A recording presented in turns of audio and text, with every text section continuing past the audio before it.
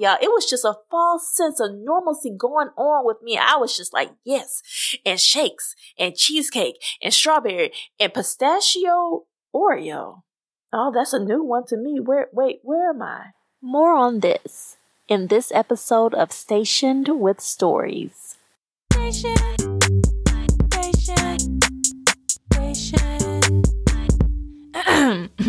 Station with Stories. That's it. All right. You are listening to Stationed with Stories. I am your host, Kalisha Hollis-Jesse. And before we get started, let me just say that these are my thoughts, and they do not represent or reflect the positions, opinions, or views of the U.S. Armed Forces in any way. Now that we got that out of the way, hi peeps. Really excited to jump right in here, y'all. So let's go ahead and start with what I am reading, what I just finished reading. Y'all just finished reading Somebody's Daughter by Ashley C. Ford. And it is a memoir. Let me say that. It is a memoir. It is her debut in terms of publishing in this more traditional route of a book, right? And it is not that long. I finished it in a couple hours. It's really not that long. It is quite a work for me in terms of just reading a memoir. As you all know, if you've been sticking with me for the last couple of weeks or from the beginning, thank you all so much. You know that I read a lot and I read a lot of different types of things. But I think this is the first time that I've talked about a memoir on this podcast. So let's get into it. My 3 words for this memoir: breadcrumbs, even paced, and relatable. Okay, so let's get into the first one, breadcrumbs. Now, this memoir, it starts as pretty much every book, it has to start in the middle of action, right? So it starts in the middle of action. And I know from the very beginning, you will know from the very beginning if you pick this up, that there is a very strained relationship between the writer and her mother. And I'm like, okay, you know, at their essence, memoirs are fraught with complicated relationships and trauma, right? Pretty much if you are picking up a memoir, you are about to read about somebody's trauma. That's the genre, right? Memoir is about writing about hard things. Memoirs are hard. And at its best, it leaves you feeling some sense of connection with the writer and empathy towards the writer. But there's some trauma and there's some complications in any memoir, right? And so you start off, you know this from the very beginning. This is likely the central relationship that we're going to be coming back to. So I knew that from the beginning, but I was a little bit hesitant to believe the author, to be honest with y'all. I was like, well, I just don't have the proof. Where is the proof that this woman has really created a life that is abnormal or has acted in some ways that could really leave trauma? Now, everybody can be triggered by different things, right? Everybody's story is their story. However, I thought about it like, well, we'll see. And I said breadcrumbs because every chapter left you a little more evidence, got you a little closer to where the real trauma lies, right? And there's a lot going on for this author. But the breadcrumbs, particularly about the mother's relationship, I just felt like there's just a little bit at a time, right? The first chapter, second chapter, third chapter, I'm like, yeah, she might have been a little bit harsh there, a little bit meaner there than ideal, but everyone can't live up to ideals all the time. But y'all, just the breadcrumbs. She really left some good breadcrumbs that kept you moving, right? Kept you down the trail. And I was a little bit more skeptical. I was like, I don't know if we really going to find this big thing or these big things that I'm expecting out of this particular mother-daughter relationship. And in the end, I'm like, oh, got it. Yeah, it's complicated. It is complicated. And she gives you enough in this memoir to say, I see why. I see why, right? Some breadcrumbs. And it was going into my second word, even paced. Very even paced. This was a memoir that sucked you in slowly. It was just a little bit by a little bit. It wasn't, the world, right, comes crashing down. The sky is falling. The sky is falling. That doesn't happen immediately in this book, okay? It's even paced. And she goes through a lot of history and a lot of characters, a lot of people in her life. We get a sense of them. I think it's pretty even paced for every character, even when they're minor characters, even when they were, a friend in elementary school or a stepfather or whatever. Like, you know that they aren't the central character, maybe. They're part of the cast, though, and they get an even paced telling recount, as does, this relationship between her mom and ultimately her dad. It is even paced. And I appreciated that. And it was, like I said, a bit of a slower ride starting for me. I felt like there was a slower start if you're looking for a bim, bam, this, that, and the other. So much. And there's a bit of mystery. And she does that, I think, really well, too. A little bit of mystery. You want to know about this father. And once again, if you pick up the book, I'm not like giving you a spoiler. You find this out within like the first page that her father was imprisoned. And you do not know why. So for a long time, you're reading the book. And like I said, there's little breadcrumbs. You're like, num, num, num. I got a little bit, but I'm not sure whether this is going to be a whole meal or not. And she gives you a little breadcrumb after little breadcrumb. And it's even paced. And all these different characters are coming in.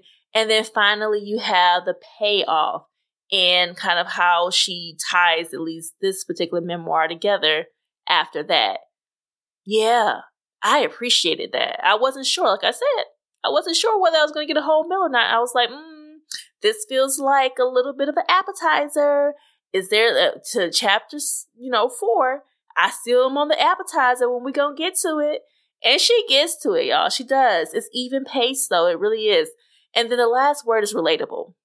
I found that through the trauma, right? Because it's a memoir. It's going to be some trauma. There's always some trauma in a memoir. There's always some sense of complication in the author's past. And so we get that. And at the same time, it's not like one of those stories that, oh my gosh, I have never met anyone who's gone through such, pain in my life, and that is awful, and they should make a movie about it. And now I'm not saying that they shouldn't make a movie about it, because everybody, look, if somebody want to write a check for your book to be turned to a movie, yes, so be it. I like it. I'm down for that. But it's not one of those stories that's just scandalous. Like, oh my gosh, so many scandals. It was crazy. But it is relatable for that reason. It's relatable. Like, there's certain, I think, in her life, at some point, most people can point and say, yeah, I've had an experience like that, or a relationship like that, or I've had questions about my life like she had at that particular time. Like, there are little pieces. Like, I have a family member like that, or I knew somebody who made me feel this particular way. I felt that it was relatable. And like I said, even if you've never been through any of these traumas that she's been through and worked through the type of relationships that she is still working through, right?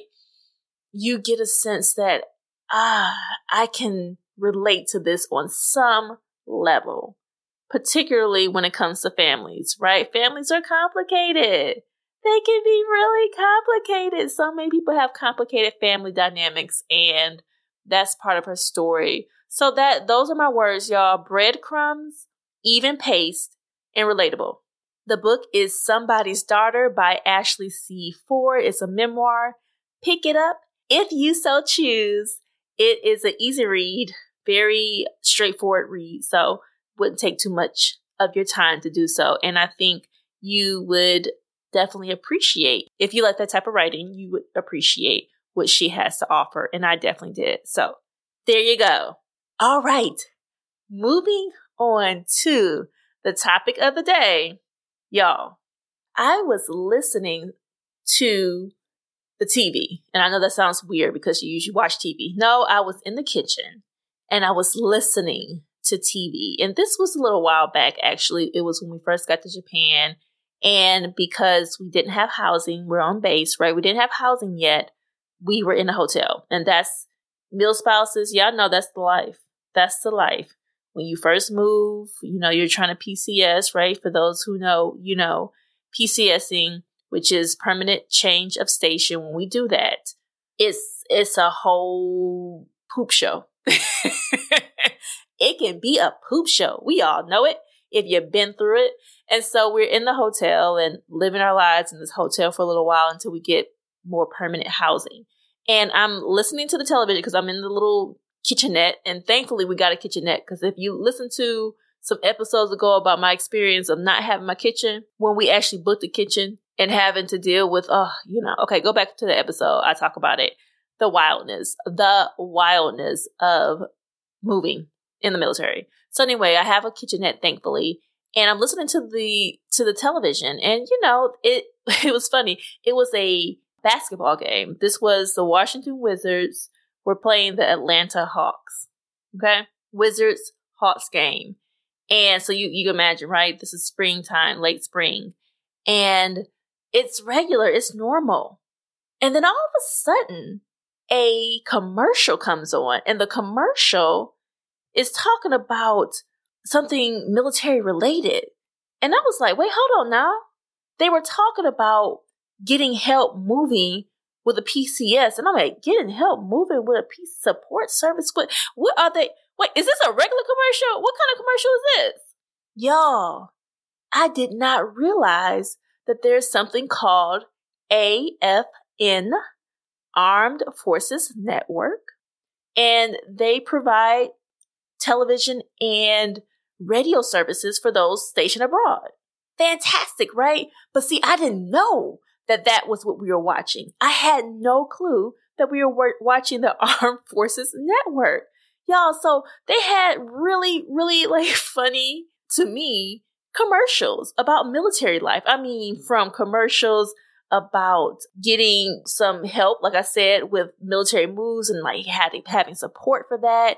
They also had commercials about supporting children, military children, and people at their jobs, their military jobs, saying, yes, I am proud to serve. I was so excited to be able to serve in this way and give back to my community. And I've learned all these different things. I learned about some careers in the Navy I didn't know were in the Navy. I'm like, oh, okay.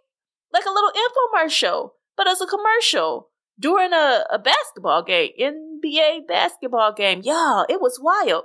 And it got me to thinking, because y'all know, things get me to thinking. I was like, that's an example of a false sense of normalcy. Mm-hmm.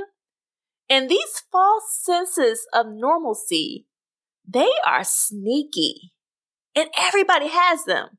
Listen, everybody has a moment of a false sense of normalcy, right? And for me, being abroad, for those who are meal spouses and families living abroad, you know that moment. You know that moment. Yeah, you go to the donut shop, for example, and I know donuts. Oh yeah, there are plenty of donuts back home in the States, right? There are plenty of donuts back home in the States. So I'm like, we're going to the donut shop. These donuts look more or less like the donuts look at home. Yeah, you get to the donut shop, you look, and you're like, okay, plain donut. I got it. Mm-hmm. Strawberry donut. Mm-hmm. I've seen that before. Not so often, but I've seen it before. All right, blueberry. Okay, that looks about, I like a good blueberry cake donut. That's my type of thing. I like cake donuts. And then you get to the red bean with yuzu cream, and I'm like, oh no, I have not. The matcha one with the black sesame seed. There we go. That's the word. Black sesame seed dressing on top. Oh no, I haven't seen that one either. And y'all, when it comes to food, I'm gonna try it. I'm gonna try it. But it reminded me, sis, you're not in the United States of America. Girl, you in Japan. It was just normal. It came so suddenly this false sense of normalcy for me. I come through and I'm like, donut shop, I feel like I'm back at home. And then I go through and I'm like, wait, hold on now. I've been lulled into this false sense of normalcy. Nah, sis, this ain't normal. This is not your normal. This is a new normal. And so it just reminds me of things. I mean, you've been through I went to a place and they had milkshakes. I'm like, I love ice cream. I love it. Love ice cream. And I'm like, yes, we are going to get this ice cream in a shake form, a milkshake. Listen, that's classic. Get there. And I'm like, let me look at it. A cheesecake shake. Yes. Brought me back to Sonic. Sonic drive-thru. I'm like, yes, I love a cheesecake shake. Tell me the flavors. Strawberry cheesecake shake? Yes. Yes, I like that. I like that a lot. And then I looked at the next one and it had a little Oreo cookie. I said, yes, Oreo cookie shakes. Yes, those are delicious too. No, that's not what it was. It was a pistachio Oreo cheesecake shake. And I was like, where they do that at? Japan? Sis, that's where they do that at. And I like it. And it was delicious. But I'm just telling y'all, it was just a false sense of normalcy going on with me. I was just like, yes, and shakes, and cheesecake, and strawberry, and pistachio Oreo. Oh, that's a new one to me. Where am I? Y'all, it's just so funny. Those false senses of normalcy that just pop up. Y'all, I do this all the time. I go to a restaurant around here and they give me what I think to be a napkin. It's wrapped up in a little plastic, right? I'm like, thank you so much for my food and my napkin. And I go and I'm eating, num, num, num, num, num, num. I'm eating, having a great time. And I open up my napkin to wipe my hands and my mouth and it's wet. And I'm like, false sense of normalcy. This is not to wipe my face and my hands after I eat. I was supposed to open this before I ate to wipe my hands, the little wet wipe before my hands, on my hands. That's what I was supposed to do. Take the wet wipe that would have been a little warmer had I started with that. Wipe my hands and then commence my meal. False sense of normalcy. Y'all, I gotta get it together. There's so many examples. So I ask you, what are some things that you just go through or experiences you had, normal life, you just going through your life and you thinking everything is like you normally see it. And then all of a sudden something crazy pop up that you were not expecting. You were not expecting that. And you're like, oh snap. Today is a holiday. That's why there's no traffic on the roads. Or that's why there's so much traffic on the roads because everybody's traveling. What is going on here, right? You driving down the street and you see a line around the corner and you're like, what is going on here? Oh, snap. Yes, they were opening up a new Chick-fil-A here. I got it. This is my normal route, but it's been altered in some way and I forgot that something new is here. Y'all, false sense of normalcy. It happens and it takes you by surprise. And I know it's taking me by surprise. And it really is, I would say, a blessing for sure. I think it's so important for us to be able to get out of our normal routines or our comfort zones and see and experience things that remind you that you are alive and that things just don't happen the same exact way every single day and everywhere you are. No, the world is big. Things change, situations change, circumstances change. And, your little normalness that you're used to can be jarred in some way. And you realize, this was a false sense of normalcy I got myself into. It's time to wake up and pay attention. Yeah. So that's all I'm going to say on that. It was funny. Armed Forces Network. And I promise I've listened to the radio station and, you just bop your head to like really pleasant sounding pop music in the middle of the Tokyo area. That's just what it is. it gives you this sense of normalcy. And then you look and you're looking for a sign and it's in Japanese and you're like, oh snap.